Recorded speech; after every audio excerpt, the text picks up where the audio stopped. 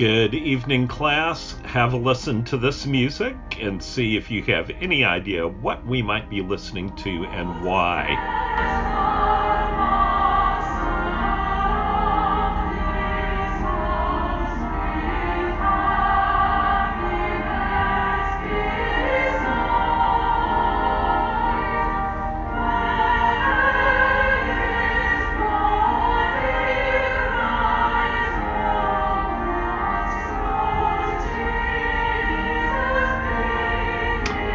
Any guesses?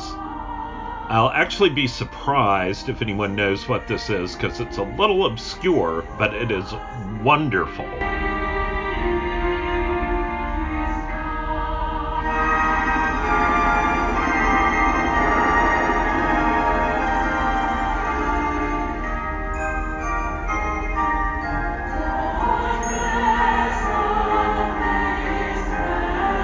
Okay, well, I could keep listening to that. I'll send you the link.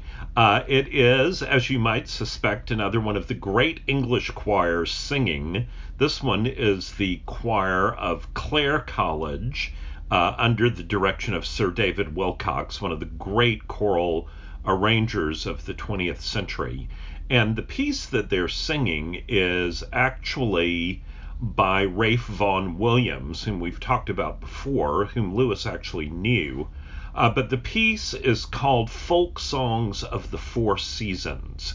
And in this evening's letter, we're going to be hearing a little bit about the seasons and how God has created them with this beautiful rhythm and how that drives Screwtape crazy. So, before we launch into that, let's begin with the word of prayer. Let us pray. Father, we thank you so much for the gift of the Screwtape letters. We thank you for the wisdom that is contained in these letters about what it means to live a boldly Christian life. Lord, we pray that you would bless our time together this evening, that you would use these words in your scripture to show us what it means to follow Jesus more and more closely, so that we might live for the praise and glory of his name, in whose name we pray. Amen. So, I am delighted to be with you tonight as we engage this letter 25, which is another one of my favorite letters out of this whole book. And part of what I love about this letter is that once again, it is unbelievably relevant for the times in which we live and many of the issues that we face as a culture. So as we begin, let's start off by saying together our verse from Ephesians, and I would encourage you to say that aloud with me. Put on the whole armor of God, that you may be able to stand against the schemes of the devil. For we do not wrestle against flesh and blood, but against the rulers, against the authorities, against the cosmic powers over this present darkness, against the spiritual forces of evil in the heavenly places. Therefore, take up the whole armor of God, that you may be able to withstand in the evil day, and having done all, to stand firm.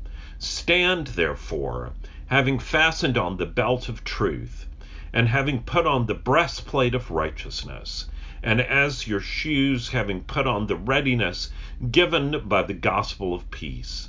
In all circumstances take up the shield of faith, by which you can extinguish all the flaming darts of the evil one. And take the helmet of salvation, and the sword of the Spirit, which is the word of God, praying at all times in the Spirit with all prayer and supplication. To that end, keep alert with all perseverance, making supplication for all the saints. And as we have said before, this verse is unbelievably appropriate not just for the Screwtape letters, but for Christians living in this world where we do have an enemy. Which brings me again to why are we studying this? It's so important to keep this in front of us all the time. First, to remind ourselves that we are in the battle and we need to understand the battle, because one of Satan's chief schemes is to try to convince us that there is no battle, that there is no evil, that there is no devil, and we can just go about our business. So remembering and understanding that we're in a battle is key. Secondly, thinking Christianly and developing a Christian worldview. Thinking is dangerous business, as the old proverb says, and we are all too prone to not think, to just be led by whatever the prevailing trend of the culture is. But as Christians, we are called to love God with our mind, and that means thinking and thinking Christianly. Thirdly, lessons on understanding the psychology of temptation. If we know how Satan is going to attack and what some of his methods are, we're much more likely to be able to recognize them. And it is one of the great stories about Screwtape that one time Lewis was asked, after the book had come out, if he had done a lot of study in the field of behavioral psychology and whether he had done academic work in psychiatry and some of those things. And of course, Lewis said that people forget that there is a much less creditable way to learn about temptation, which is actually to have experienced it. Fourth, the book is full of lessons on what it means in terms of habits to cultivate a deep faith in Christ. These habits are so very important, and there's a subtext about habits all the way through this book. And therefore, we're looking for habits that will annoy the devil. And lastly, and perhaps most importantly, lessons on what it means to live a boldly Christian life, a life where we are all in, a life where we are making a difference for the gospel and where our lives count for the kingdom of God. As we've talked about before, habits are the basis of so much of what it means to resist the devil. Scripture tells us to resist the devil and he will flee from you. But if we have no tools at our disposal, then we are often helpless. And that is why these habits are so very important. So we will be talking about some more habits to develop to annoy the devil this evening. So just by way of review, some of the habits that we've looked at recently as we have talked about the patient that Screwtape is after, and particularly this patient who is now in love with this Christian girl who has a strongly Christian family and lives in a strongly Christian household. We are getting a lot of insight about why those things are so annoying to Screwtape and his father below, the devil. So from letter 21, that great letter about peevishness. The first habit is to cultivate good humor and kindness and flee from peevishness. We are all set to complain at the drop of a hat. It's remarkable how much complaining goes on in our culture, no matter what our circumstances are. There's a lot of complaining now in these unusual times, but even before that, when things seem to be bumping along as usual, we still found plenty to complain about. But Christians should be characterized by good humor and by kindness, and not by being peevish. That is, easily offended and prone to complain. One of the things that is so important as Christians is that we learn what it means to speak life. And speaking life means speaking joy and modeling the fruit of the Spirit. And complaining is not one of the fruit of the Spirit. The second habit, view life and each day, each hour, and indeed each moment as a gift from God rather than an entitlement. Again, this is something that we cannot be reminded of too often because we live in a world where entitlement is part of the air that we breathe. We believe we are owed so many different things. And in fact, Scripture tells us that is not the case, and that we are not even owed our life. And so when we begin to develop a mindset that is a mindset of gratitude, a mindset of being awestruck with wonder at the gift of life and how precious it is, that makes us move away from entitlement toward seeing that these things are gifts from God. Thirdly, we are to cultivate a framework for our life that is based on stewardship rather than ownership as the underlying principle. And this runs all the way through Scripture from Genesis to Revelation. But we're again all too prone to forget this. We believe that we are the owners, not the stewards, and therefore we are in charge, that we are the CEOs, or perhaps more aptly, the absolute emperors of our own lives, and how dare anyone, including God, suggest that that might not be the case. So cultivating a framework for our lives, the assumptions and values that underlie our actions and our thoughts, that framework based on stewardship under the ownership of God is incredibly important. Fourthly, from letter 21, consider daily the fact that you are not your own, but that you are in service to the Lord. Remember that your body and the very breath of life within it are not your own, but God's creation and possession, and do not surrender them to Satan's conquest. We are all too prone to forget that not only are we stewards, but that we are in service. We have a commanding officer, as it were. We belong to Jesus Christ. This is one of the habits that I love out of that book we've talked about by Justin Earley, The Common Rule. One of the habits that's suggested in that book is the first foundational habit is to kneel in prayer 3 times a day. The instant that we wake up in the morning, to kneel down and acknowledge that we belong to Jesus and offer our lives to Him, to stop what we're doing at noon and kneel down for just a few minutes and again acknowledge that we belong to Jesus, and then at the end of the day before we go to bed to kneel down and acknowledge again that we are the Lord's. This is a powerful physical, outward and visible sign of the inward and spiritual grace, acknowledging that we are not our own and we are in service to the Lord. Fifthly, from that letter, be wary of using the word mine.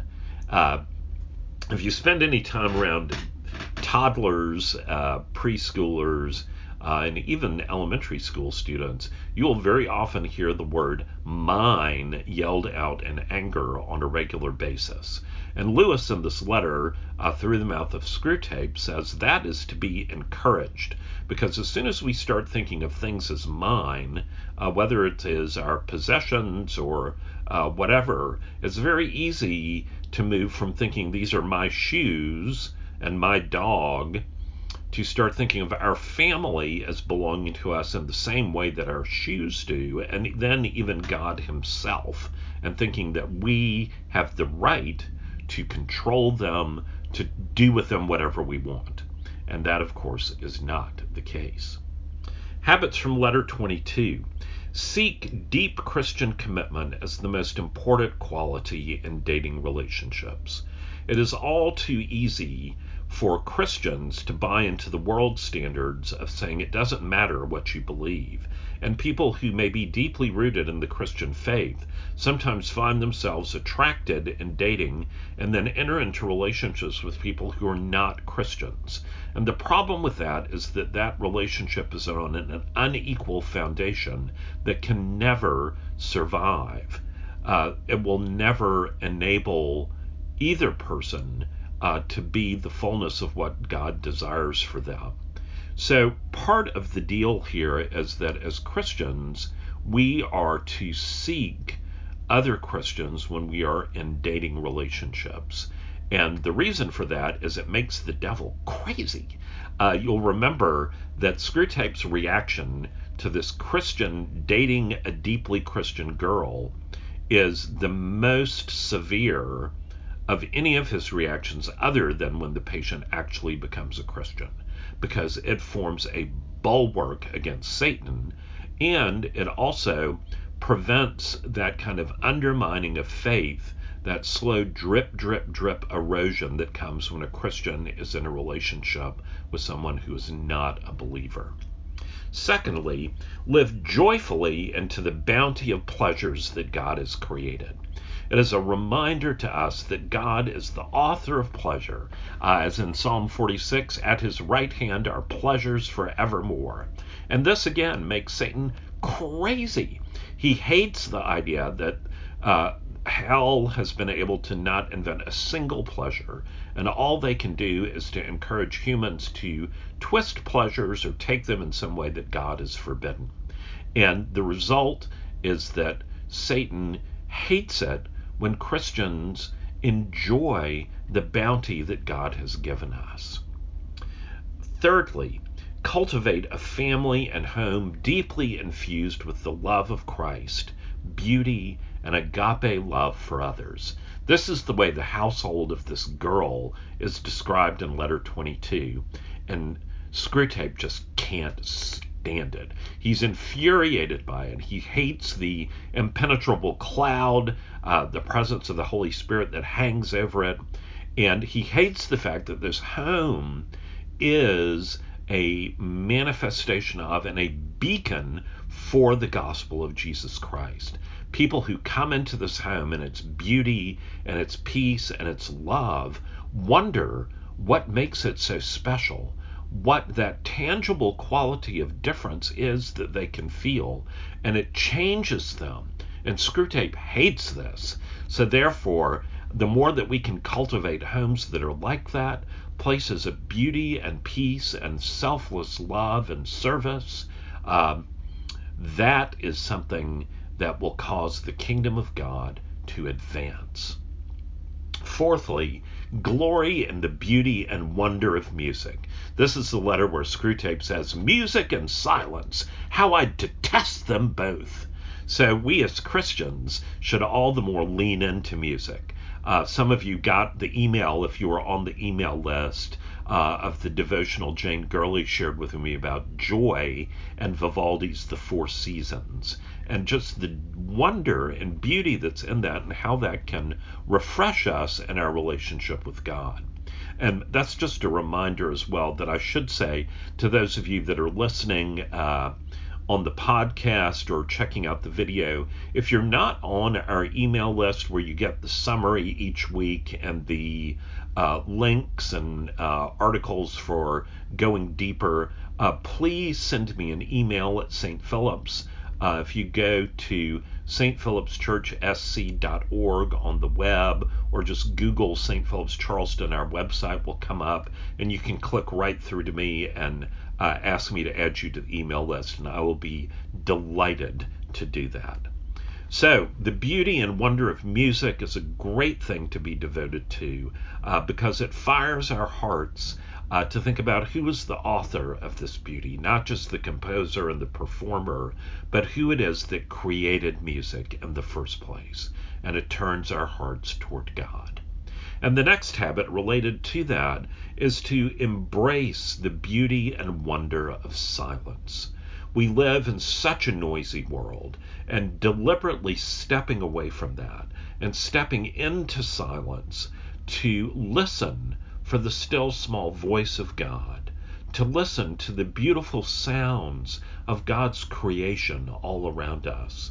This silence can feed our souls. It can enable us to think about the spiritual world, which is so much more real than those tangible things that are passing away. Sixth, reject being surrounded constantly by sound and noise. This again is where habits come into play.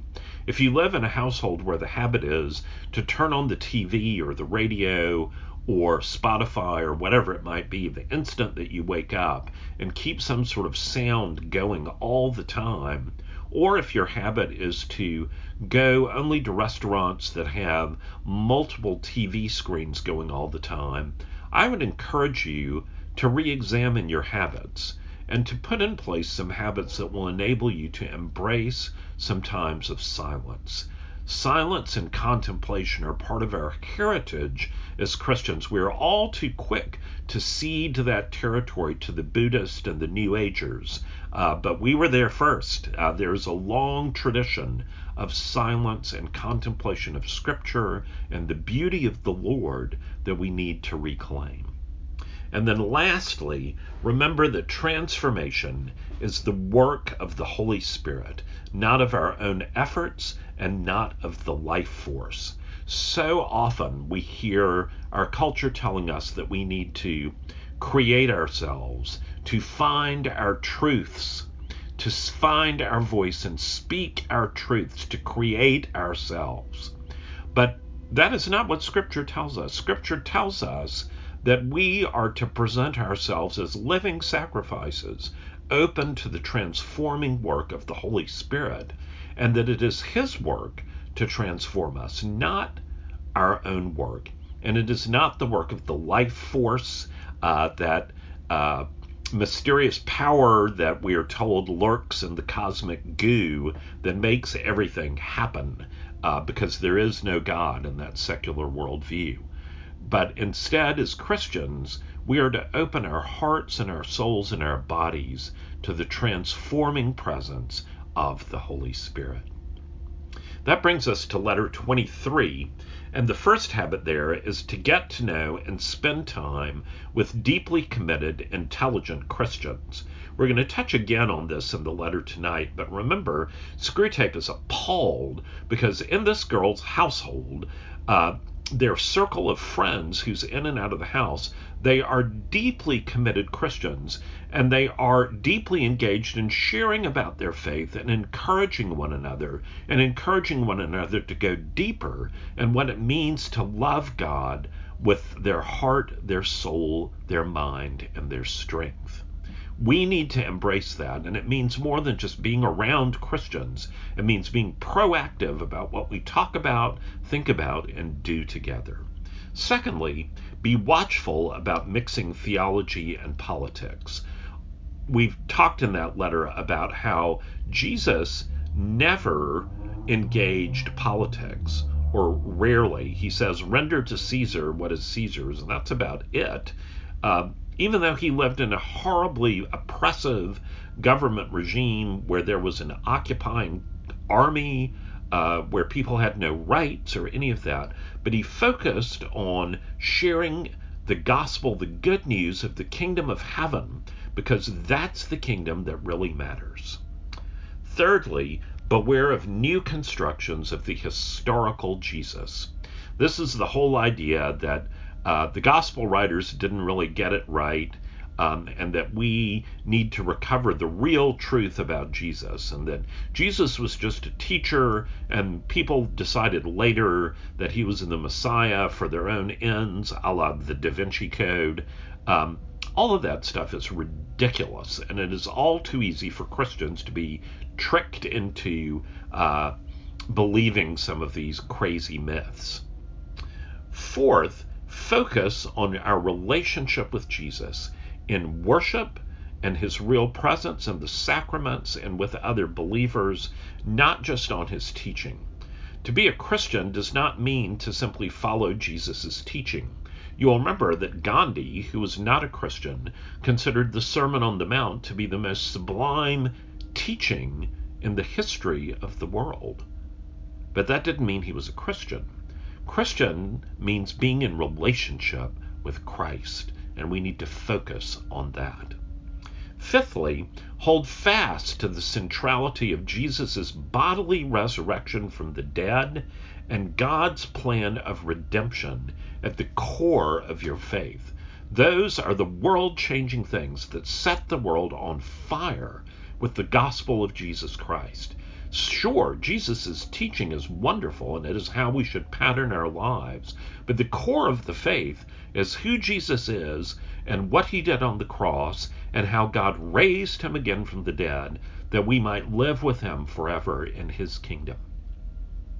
Sixthly, live proactively each day in the understanding of Christ's kingdom as the truth and the overarching reality of your life.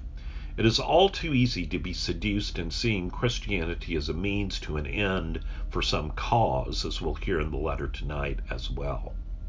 And then from letter 24, be wary about making assumptions about those who do not share your beliefs. We live in a time where, unfortunately, many of us as Christians have become strident and unloving and judgmental in our actions toward those who are not Christians. Certainly, we need to stand up for the truth, but Scripture tells us we are to speak the truth in love. And all too often, what I hear and see, and sometimes even what I think myself, isn't coming from a place of love. And we need to be honest with that and take that to the foot of the cross and repent. Secondly, beware of spiritual pride as one of the devil's strongest vices. The degree of glee that we see from Screwtape about spiritual pride is on the same level as the level of horror that we see from him about the patient becoming a Christian or being in a relationship with this Christian girl.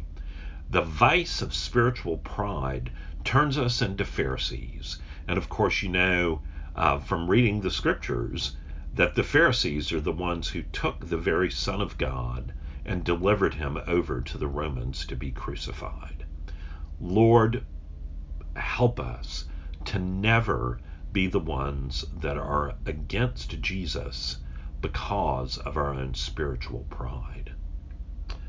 Third, cultivate humility.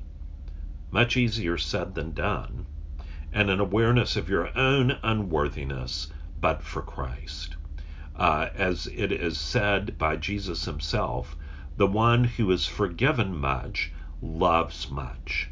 And if you find that you are not very loving toward those who differ from you, perhaps you may want to go back and consider all of the things for which Christ has forgiven you, all of the ways that you fall short, and the miracle of his grace and love in your life. Because when you get a hold of that and are overwhelmed with the wonder of it, it is much easier to have a merciful and compassionate heart. Fourthly, flee from embracing any sort of superior inner ring. In the email from last week that I sent out, there's Lewis's essay about the inner ring. And it's interesting, when he was giving the lecture from which that essay was developed in King's College London in 1944, that was very soon, within 18 months or so after the publication of the Screwtape Letters. So I think this idea is one that continued to resonate with him throughout his life. And so often for us, we want to be in the know, and particularly if that means that we can make other people feel like they are not in the know. It starts on the playground, if not before, and as Christians, we need to resist that, and as Lewis tells us, to flee from it. And then fifthly, flee from the temptation to believe that those who agree with you in every small particular are the only real Christians. Again, it is so important that we do stand for the truth, and particularly we stand for the truth of God's Word.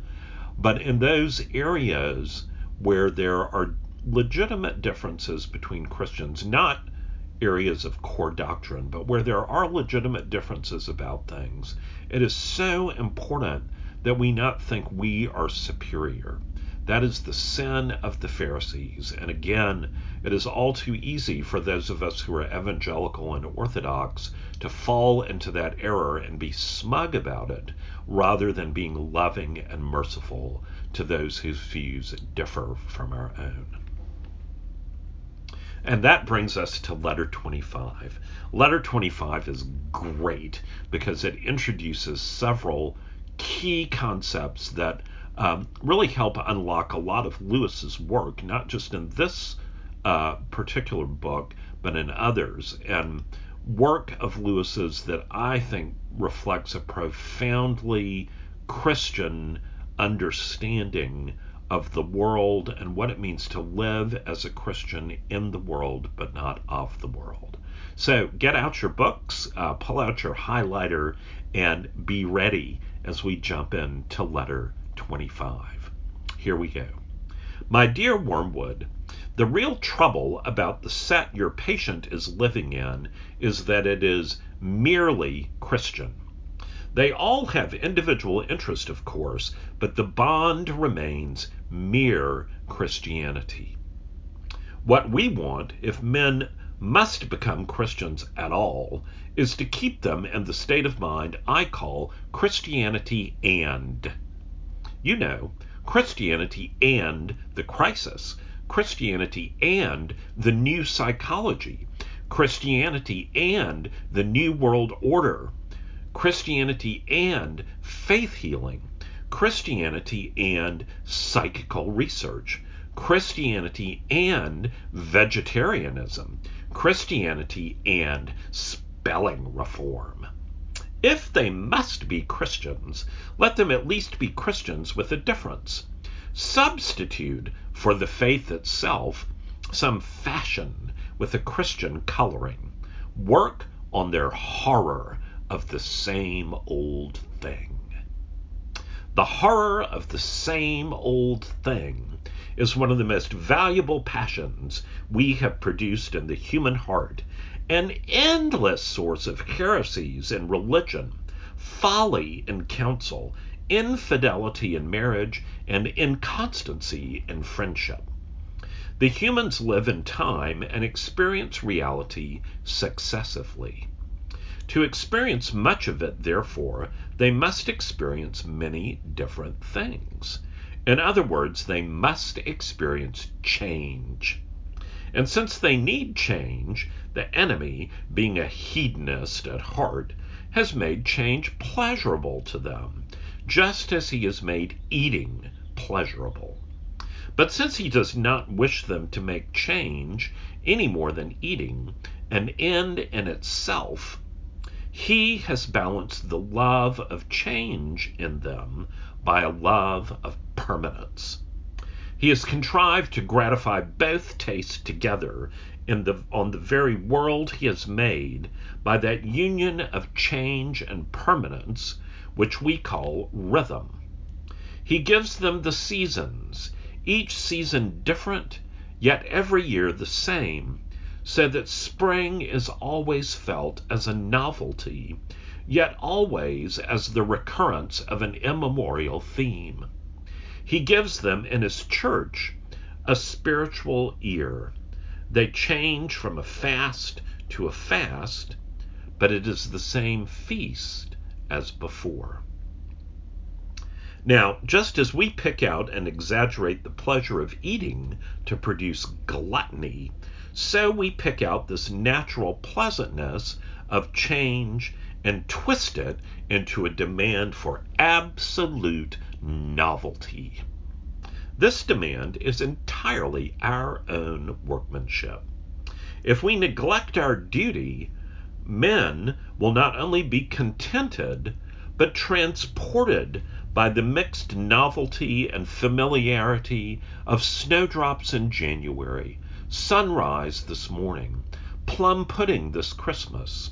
Children, until we have taught them better, will be perfectly happy with a seasonal round of games in which Conkers succeeds hopscotch as regularly as autumn follows summer.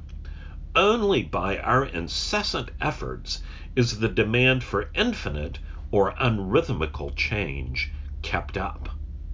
This demand is valuable in various ways. In the first place, it diminishes pleasure while increasing desire. The pleasure of novelty is by its very nature more subject than any other to the law of diminishing returns. and continued novelty cost money, so that the desire for it spells avarice or unhappiness or both. And again, the more rapacious this desire, the sooner it must eat up all the innocent sources of pleasure and pass on to those that the enemy forbids. Thus, by inflaming the horror of the same old thing, we have recently made the arts, for example, less dangerous to us than perhaps they have ever been. Lowbrow and highbrow artists alike now being daily drawn into fresh and still fresh excesses of lasciviousness, unreason, cruelty, and pride. Finally, the desire for novelty is indispensable if we are to produce fashions or vogues. The use of fashions in thought is to distract the attention of men from their real dangers. We direct the fashionable outcry of each generation against those vices of which it is least nearly gunwale under. Thus, we make it fashionable to expose the dangers of enthusiasm.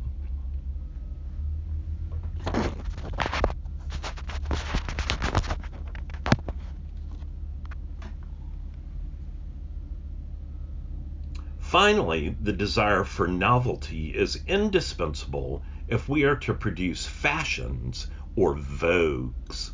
The use of fashions is thought to distract the attention of men from their real dangers.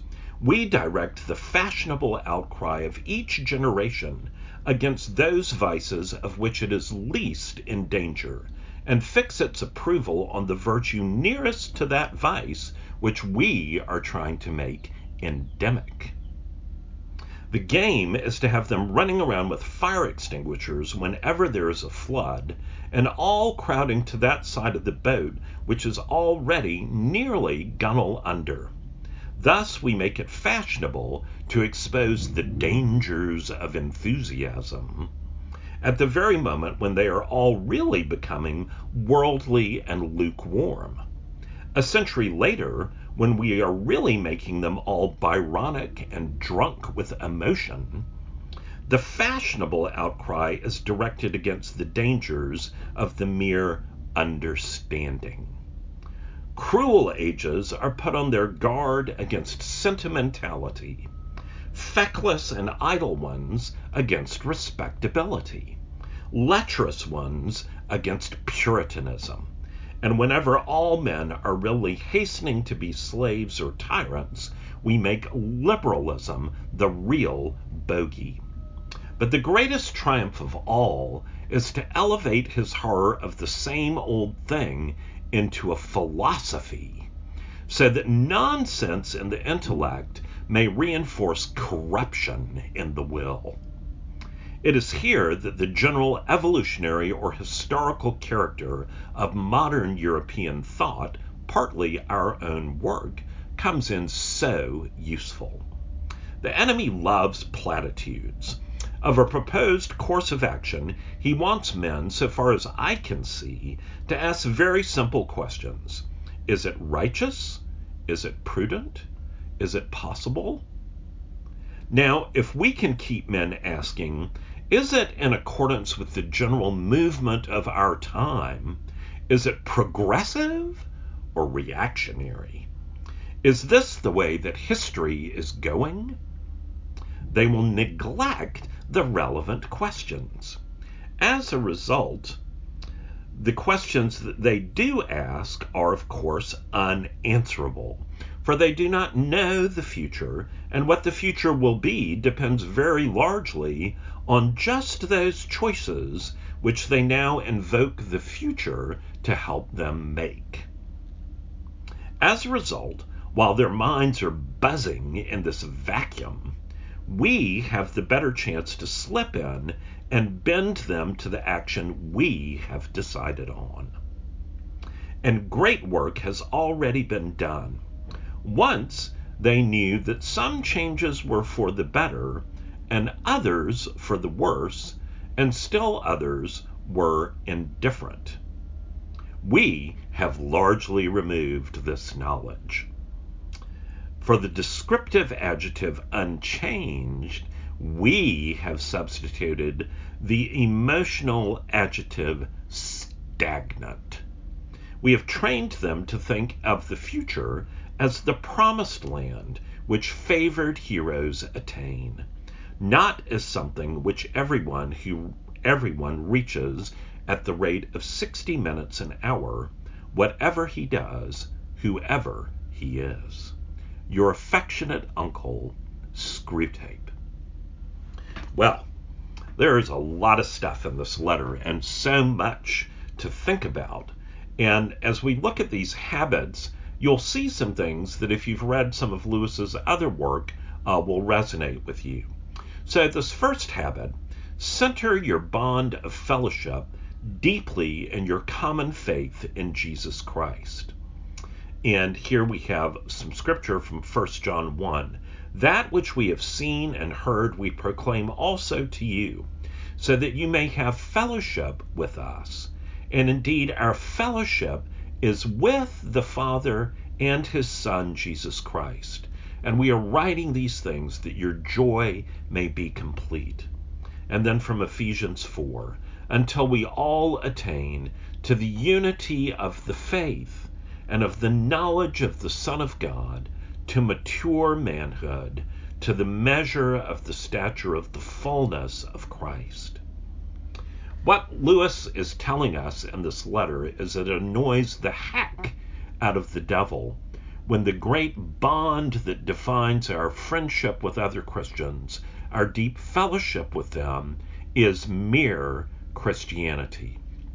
That our common faith in Jesus, our love for him, our desire to worship and obey him and to serve him brings us joy and is the joy that is shared among us when we are together. And of course, that phrase, mere Christianity, might sound familiar as the title of Lewis's great book that was made out of his broadcast talks during World War II. I want to take a little bit of a detour here and just talk about that, because mere Christianity is a very key concept in Lewis's work and thought, and I would suggest in understanding Scripture as well.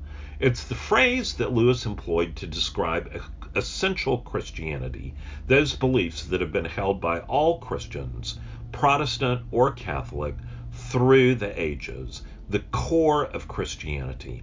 And Lewis took this term, it's not one he invented, but it came from Richard Baxter, who was one of the great Protestant Anglican clergymen, part of that Puritan movement that took place in the 17th century.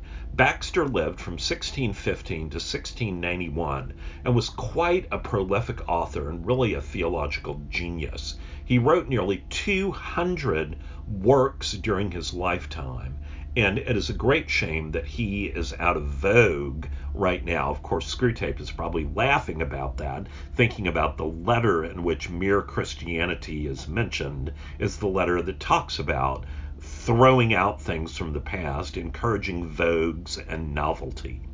But one of the interesting things about Baxter is that he was a great favorite of William Wilberforce, that great 18th century and early 19th century Christian statesman who abolished the slave trade, who was the protege of John Newton, and whose life is told in that great movie, Amazing Grace. So in Richard Baxter's work, History of the Government of Bishops, probably not the greatest page turner you've ever read, written in 1680, he says these words: I am a Christian, a mere Christian, of no other religion, and the church that I am of is the Christian church, and hath been visible wherever the Christian church and religion have been visible. But must you know what sect and party I am of? I am against all sects and all dividing parties. This is the emphasis that Lewis loved about Mere Christianity. It emphasizes the unity around the core doctrines of Christian faith and keeps us focused together on Jesus instead of focused on our differences and fighting each other. And this also relates to Lewis's idea about fellowship, an idea he expands much more in his great book, The Four Loves. He talks about how Christian fellowship is beyond even friendship. It is a beautiful way of modeling friendship love and agape love together. But it is something we must live into. Christians can be in the same room with one another over and over again and never experience fellowship. And there's a great anecdote I'd love to share with you from the great pastor and teacher J. Vernon McGee. And when he talks about Christian fellowship, he says, sure, it's natural that as Christians sometimes we'll talk about the weather or the news or sports or whatever it might be. And he says there's nothing wrong with talking about such things, but if it just stays there, we will never experience real fellowship. He talks about once having gone to a Rotary meeting. And I'm a big Rotary fan. My dad and grandfather were Paul Harris Fellows and active in Rotary. But Rotary is not Christianity. It's not the church. And the banner at this Rotary Club meeting said food, fun, fellowship. He said the food was nothing to brag about, embalmed chicken and nasty peas. The fun was a few corny jokes. The fellowship consisted of one man patting another on the back and saying, "Hi, Bill, how's business?" or "How's the wife?"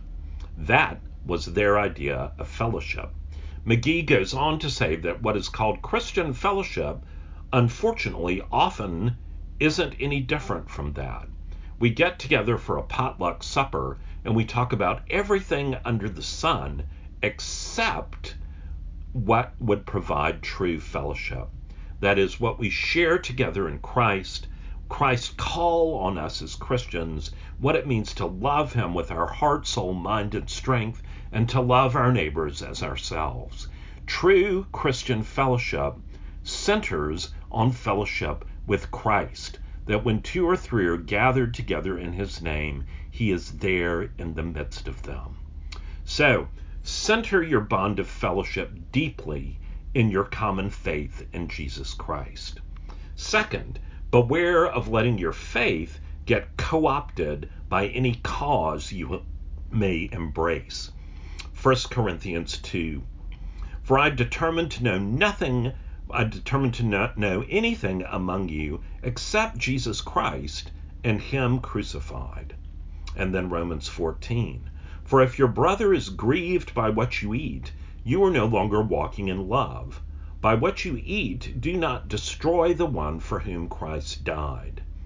And then from Hebrews 12, therefore, since we are surrounded by such a great cloud of witnesses, let us throw off everything that hinders and the sin that so easily entangles, and let us run with perseverance the race marked out for us. What Lewis is getting at in the Screwtape Letters, and what Screwtape understands so well, is that our preferences and the things that we get interested in can get mixed up with our faith, so that we make, again, like politics, the cause or the interest subservient, or rather we make our faith subservient to that cause or interest. It is no longer mere Christianity. It's Christianity, and my favorite one, spelling reform, which actually was a real thing in Lewis's day.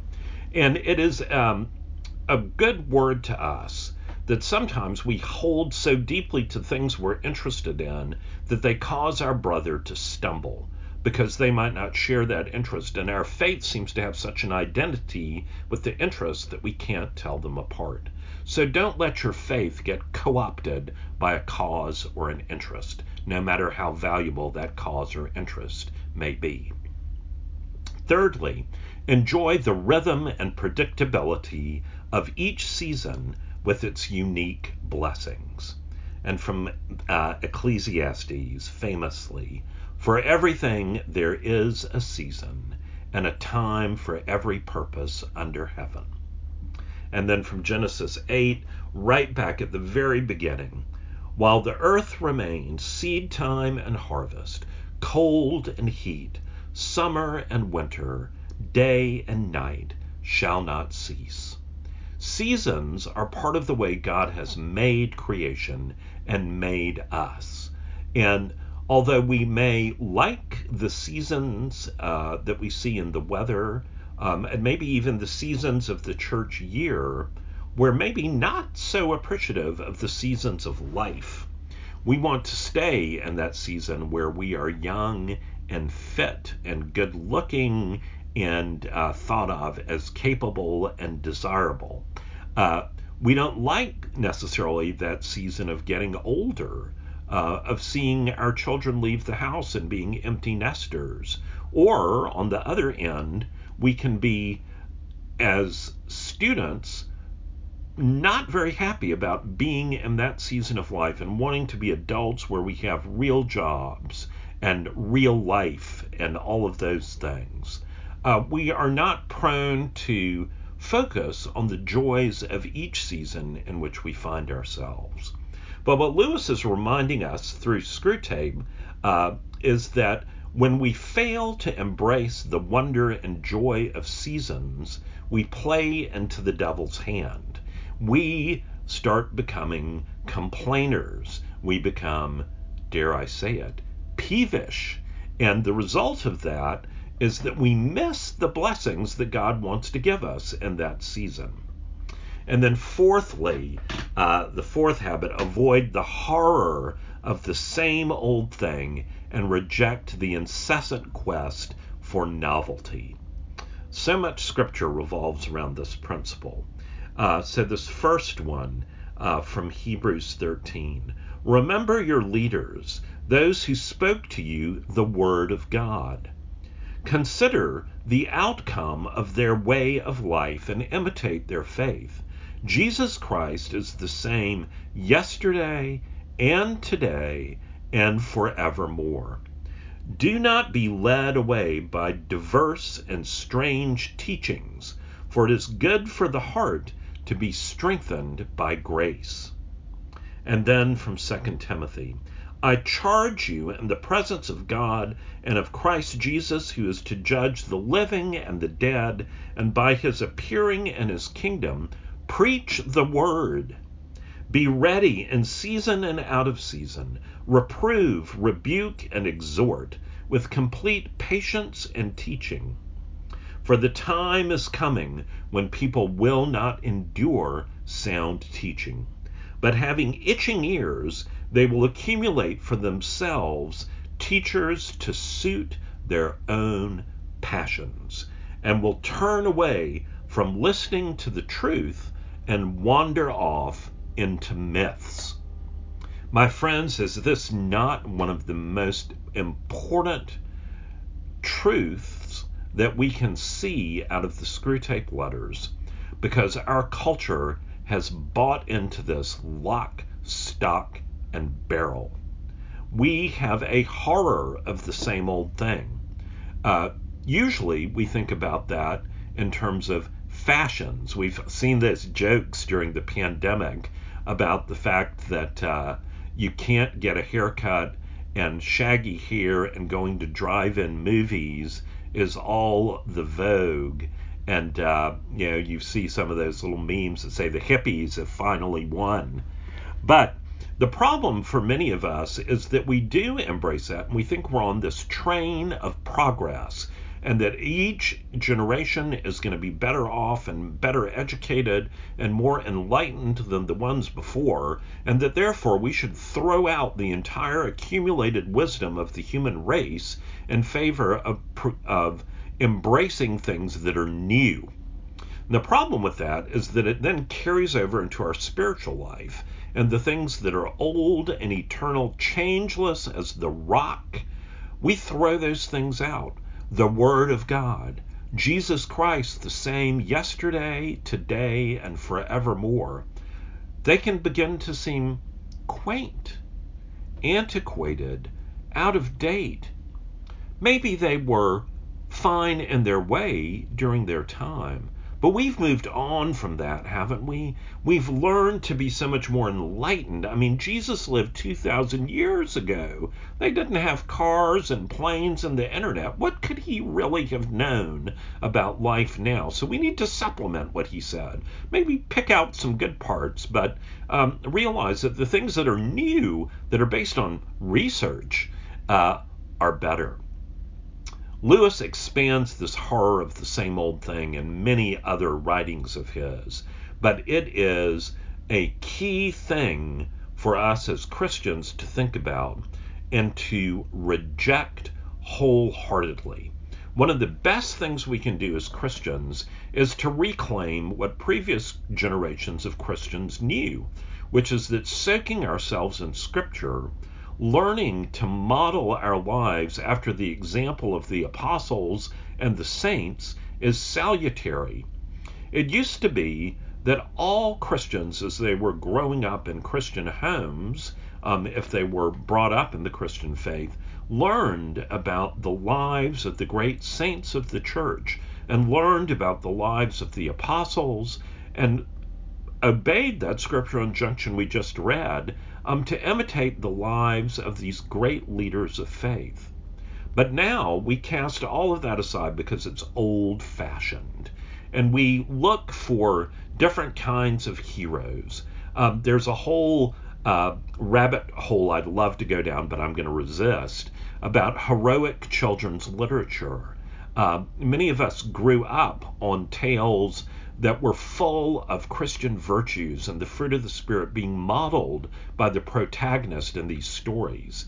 And now children are brought up without that, brought up on dystopian children's literature that's full of despair and the narrative of this age.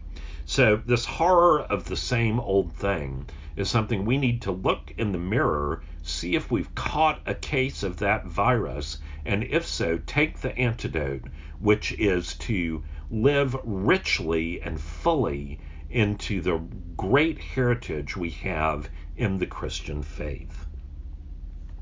Fifthly, and these last two are really related to the fourth one, be wary of adopting fashions, especially spiritual ones, that may blind you to the true dangers of your time. And here Jesus speaks to this in Matthew 6, in the middle of the Sermon on the Mount. For where your treasure is, there your heart will be also. The eye is the lamp of the body.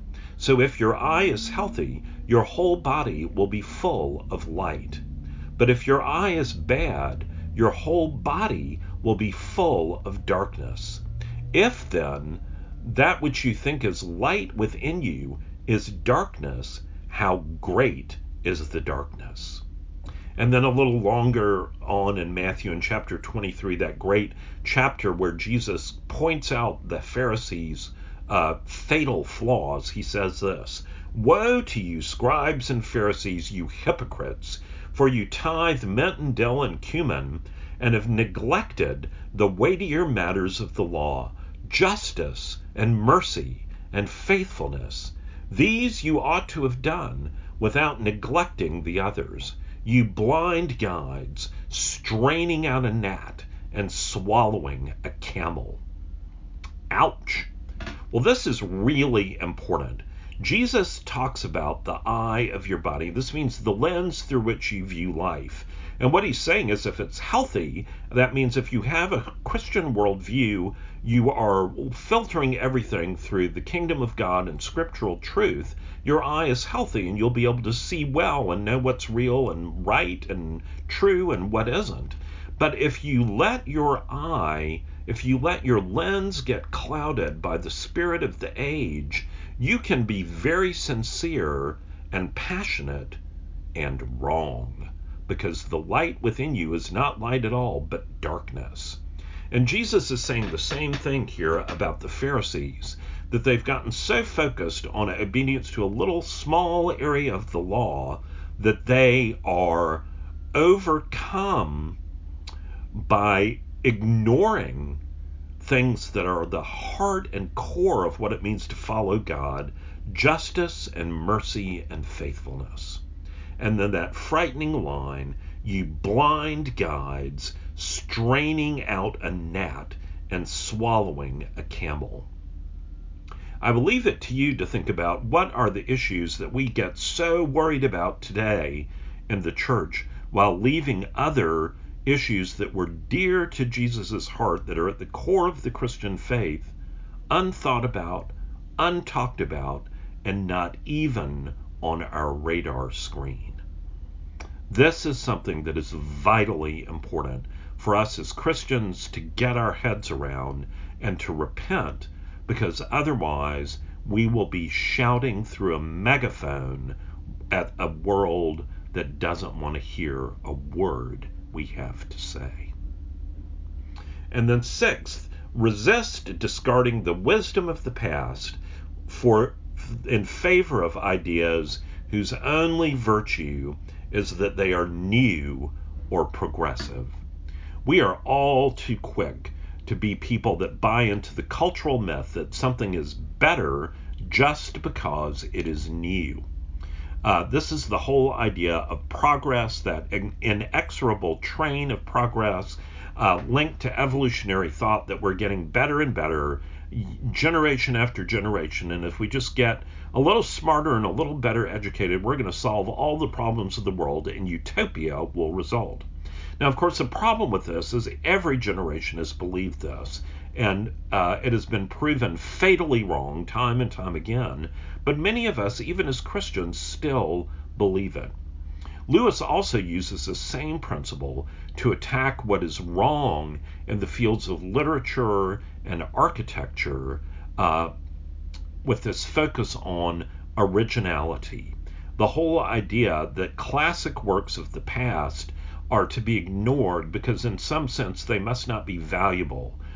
Anyone that writes like that or follows rules or anything like that is said to be derivative.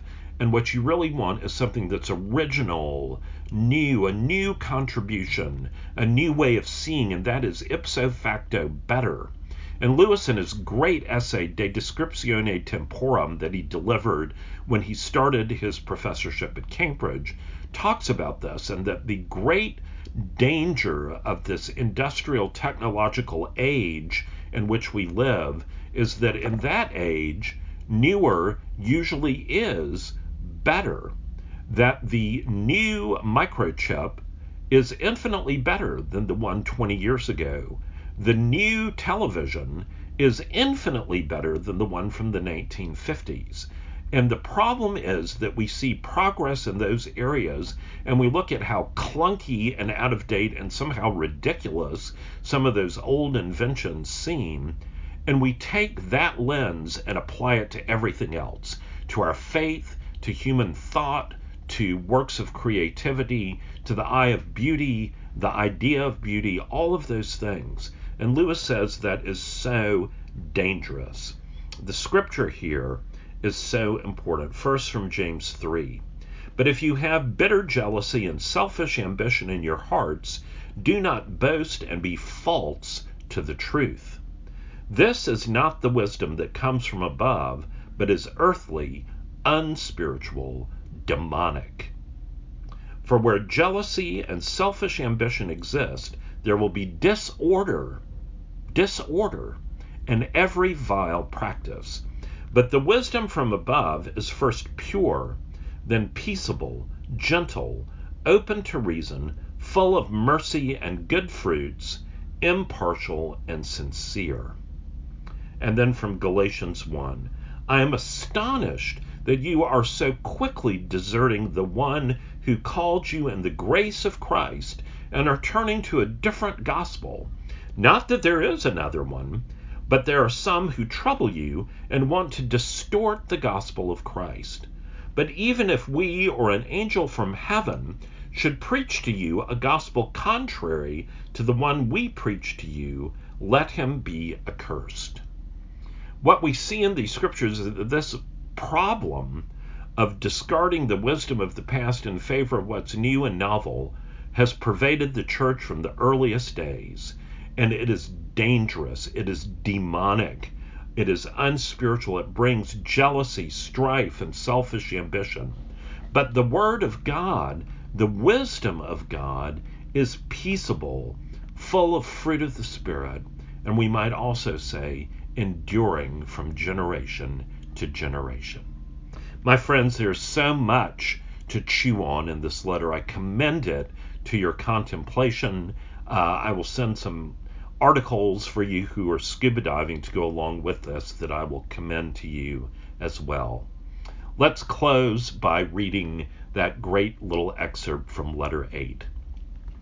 Our cause is never more in danger than when a human, no longer desiring but still intending to do our enemy's will, looks round upon a universe from which every trace of him seems to have vanished, and asks why he has been forsaken, and still obeys. Let us pray.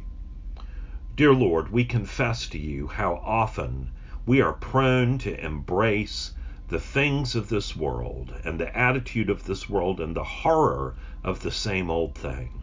Lord, we pray that you would tune our hearts, that you would attune our ears to wisdom, and that we would see the beauty and the unchanging truth of the gospel of Jesus Christ and of the Word of God, which is the sword of the Spirit, and of the unchanging and life-giving Trinity, the fountain of love at the center of the universe, so that we might live lives not according to the pattern of this world, but according to the pattern of the kingdom of God. For we ask this all in Jesus' name. Amen. Thank you so much for being with us. I look forward to seeing you again virtually and hopefully sometime soon in person. God bless you.